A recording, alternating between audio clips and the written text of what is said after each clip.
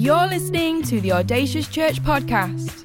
This message was recorded live at our Chester campus.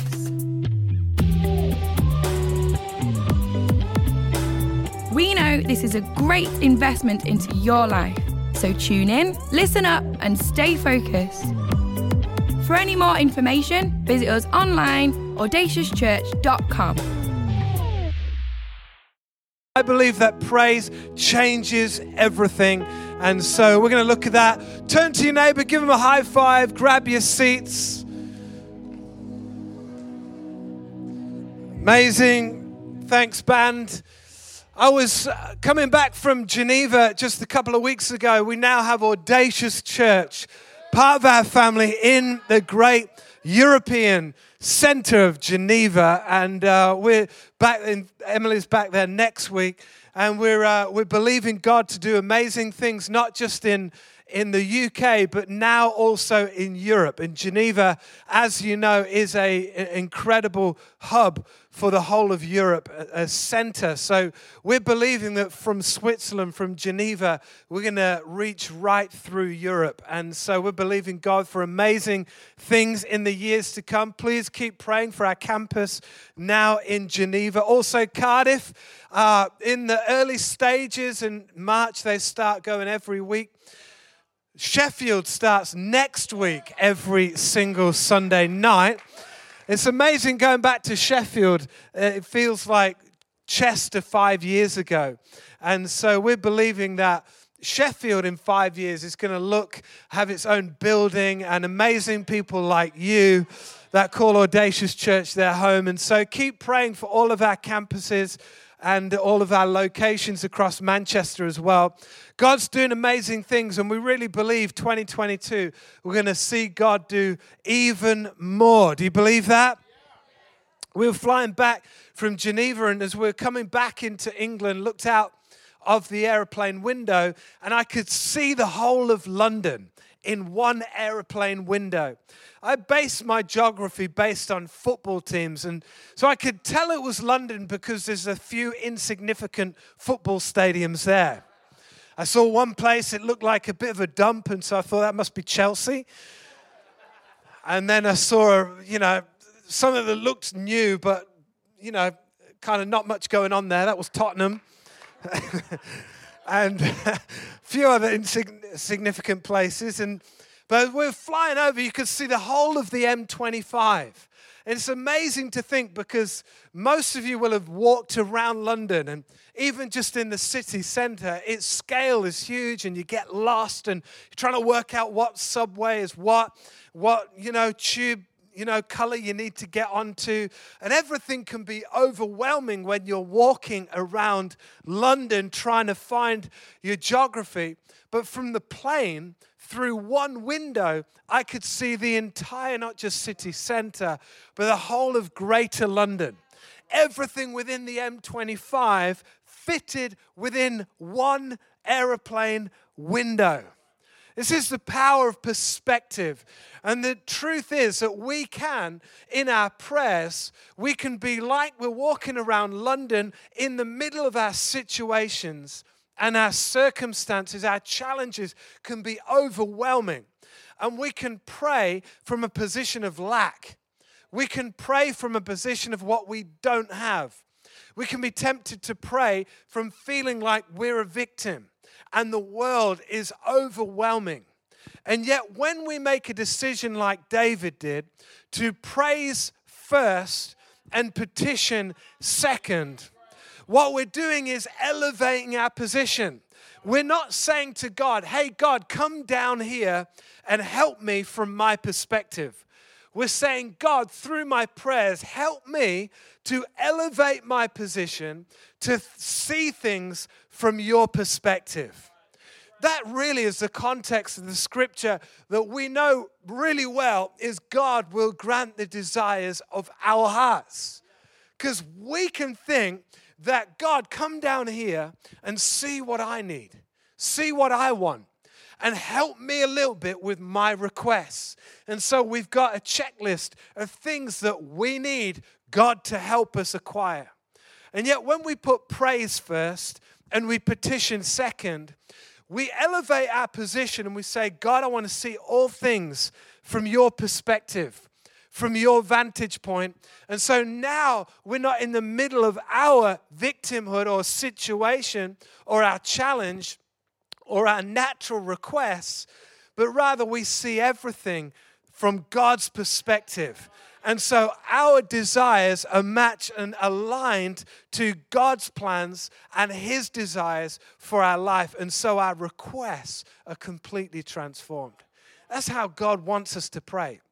And David's prayer in the Old Testament is a prayer of thanks to God. David understands that before petition, he needs to praise. And if we're going to have a healthy and vibrant prayer life, not just a 10-minute slot, but a lifestyle of communication, of talking to God, of listening to God, of walking in His ways, this is our prayer life, then we need to praise first and petition second. We need to thank God first and then ask Him secondly. And so the Psalm 100 says that we enter His gates with thanksgiving. We come into God's presence with praise, with adoration. That's why at the start of our services, we sing praise songs. We're not looking at ourselves, thinking about ourselves. We're just declaring the size of God, how big He is, because that will transform the way you see everything in your life. Paul said the same, his prayer of praise in Romans chapter 11, verse 33 says, "Oh, the depth of the riches of the wisdom and knowledge of God, how unsearchable His judgments and His paths beyond tracing out. He's elevating His position. He's seeing everything through that airplane window. Who has known the mind of the Lord? Or who has been His counselor? Who has ever given to God that God should ever repay him? For from Him and through Him and to Him are all things. To Him be the glory forever." Come on, Paul says, from Him, through Him, and to Him are all things. And I believe this is what a prayer of praise does to us. Firstly, it helps us to understand that all things are from Him. Everything is from God. 1 Chronicles 29, the prayer of David, verse 14. "Who am I and who are my people that we should ever be able to give as generously as this?" Everything comes from God. And we have given only what comes from your hand. David understood and Paul understood that every good gift comes from God. A couple of years ago, I needed a new fridge, and I went to the great fridge supplier that you would all go to. I'm not recommending Gumtree. I don't know if Gumtree's still around, but we went to Gumtree, found a fridge, 100 English pounds, and as this other person through Gumtree comes to my house, they bring the fridge and they make off pretty quick. As soon as I exchanged 100 English pounds in cash, remember that? I put cash in his hands and I thought, he's quick. He went straight out the door. He didn't want to stay for a brew. He didn't want to stay for a chat and catch up and get to know each other. He didn't want to stay and see if the fridge was healthy and in working order. He had my cash. And so he was off. I waited a few minutes and turned out into an hour or so, and fridge wasn't working. I thought I'll give my new friend a phone call to see how he's doing and ask him, what am I doing wrong? Phone's dead. No answer. I think my friend must be busy. He's obviously doing such a great work with these fridges, helping people all around our community. He must just be really busy. And so waited a few more hours, a few more days, no answer on his phone. My 100 English pounds, well earned, had gone forever. All I had was a silver box that was good for nothing. The problem was I had no idea who the supplier was, and so I couldn't trust the supply. But when you know who the supplier of good gifts is, it means you can trust the quality of the gift. Means when you understand that God supplies all your needs, you know when He gives you something, you can trust it is good. It also means that you can trust His timing. God is not like some Amazon deliverers. Now, if you work for Amazon, we love you. God loves you. You're doing an incredible job. But just sometimes, like every one of us, you get a few mistakes, right? And so you can get late deliveries and you're frustrated. But when you know the supplier, you know His timing is way better than your timing. Have you ever looked back on your life and thought, wow, that thing that came to me, if it had come to me at a different point, I never would have been ready to take hold of it. It's only in hindsight that you look back and go, wow, that was given to me at just the right time. But the problem is we're impatient, and so we're waiting for the miracle. We're waiting for God to do something, and we can look from this vantage point with skyscrapers of challenges all around us rather than praising first and petitioning second. But when we praise first, we elevate our position and we understand the supplier has good gifts, and whenever He chooses to bring it to us, we can trust His timing. We can trust the supply, the quality, we can trust the timing, and we can also trust the price. I couldn't trust £100. It meant nothing. But when God asks us to go through process, when He asks us to face a cost or a price or a challenge, when you understand that it is God who gives good gifts to His children, when there's a price to pay, you can have faith that God is working all things for your good. God supplies all we need for life and godliness. James 1 verse 17 says, every good and perfect gift is from above, coming down from the Father of heavenly lights, who does not change like shifting shadows. We need to make a decision to praise first and petition second. We need to make a decision in our prayer life to focus first on appreciating what God has already given to us rather than appealing to God for what He hasn't yet. Make a decision to put praise at the start of your prayers and watch how that elevates your perspective on everything. The second thing that Paul says in his prayer in Romans chapter 11 is all things are from Him and all things are through Him. In other words, the way you do anything in your life is going to come through His empowerment. It's going to come through His strengthening. It means you have someone with you at all times. 1 Chronicles 29 verse 12, David says, in your hands are strength and power to exalt and give strength to all. The good news this morning is if you need strength to face the next 7 days, you're in the right place. You are one prayer away from praising God, the same God who's strengthened me in the past. You're able to give me strength and power to face what I need to face this week. God is the source and supply of all you need to go through what you need to go through. He's on your side. He is the expert you need in your corner. A while ago, I was fitting my bathroom, or so I thought. I brought a friend round because I've learned some lessons. I've learned many times through many mistakes not to do things anymore on my own. So having learned that lesson, I brought a friend, our mission director, kids director, Keith Reed, who is also a professional plumber and a man's man. I mean, he knows things that a real man knows. He knows how to wire plugs. I don't know how to do that. He knows how to change tires on cars.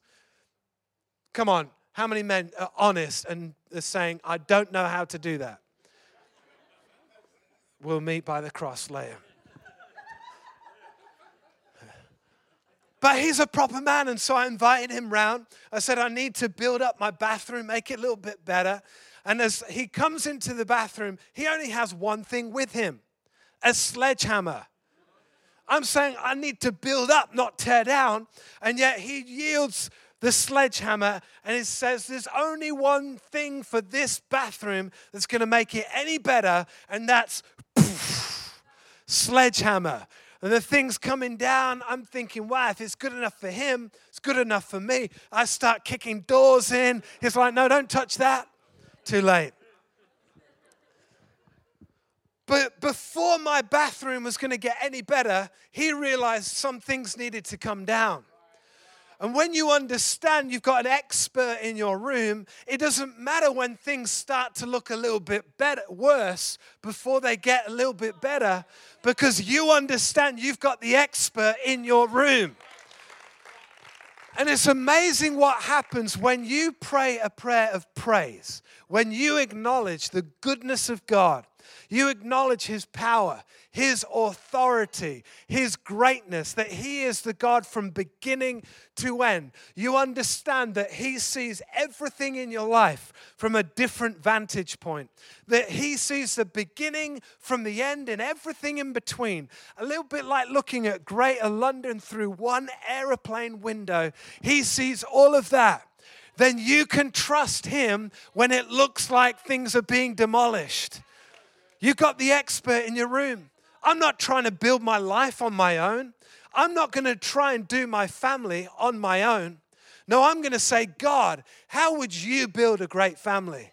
And even when it looks like we've got to tear a few cultural points down, a few cultural norms, then I understand the experts in my room. When we do relationships and we say, God, I want to do relationships your way.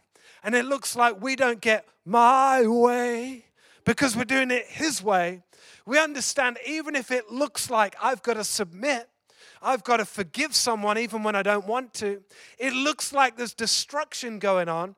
It looks like this relationship's harder before it gets better. Because we're doing it the expert's way and not my way, we understand the end result will always be better than what we can build on our own. I want to encourage you to live God's way and watch how He builds your life strong and it's not shaken when every circumstance comes against you.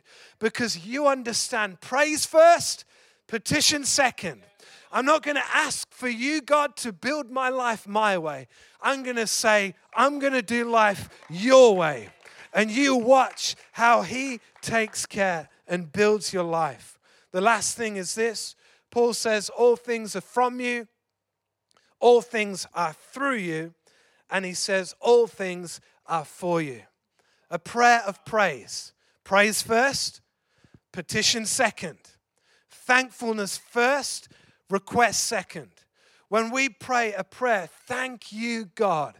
You are amazing. You're almighty. You're powerful. You are reminding yourself that your whole life is not for yourself. Your whole living, your whole being, everything that you have is for God.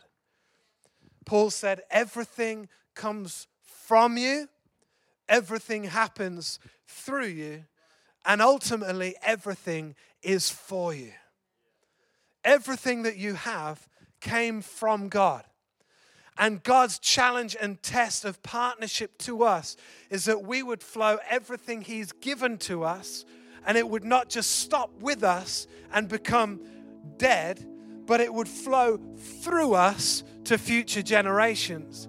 Because we understand everything comes from Him, everything's through Him, and everything goes back for Him. Everything that you have is not for you. The news for me is that my children were not gifted to me for me by God. They were gifted to me. They were given to me that I would steward them with the best of my ability, looking at the Word and God, help me to raise these children in your ways. But ultimately, my children are arrows that I will then push forward and further than this generation has ever been. Because my children are not for me. They are for the future generations, and they are for God. They are to serve God. And so when we understand that everything I have is ultimately for God, it also takes the pressure off, because I'm a steward. I'm doing everything to the best of my ability. But God, you hold my children in your hand. You hold my finances in your hand, because they all came from you, God. I'm proving through my tithe, through my generosity, that everything is going to be done your way. They're flowing through me and through your empowerment, because I understand everything I have is for you, for your glory, for your kingdom, for your expansion, for the next generation. All my friendships, thank you, God, for the friends that you put in my life. I live in relationship and I hold accounts lightly. I forgive people freely. I don't hold grudges against people, because I do all of my relationships through His empowerment. I'm not trying to maintain them on my own, stressed and angst. God, I give my friends to you. Help me to change what I need to change.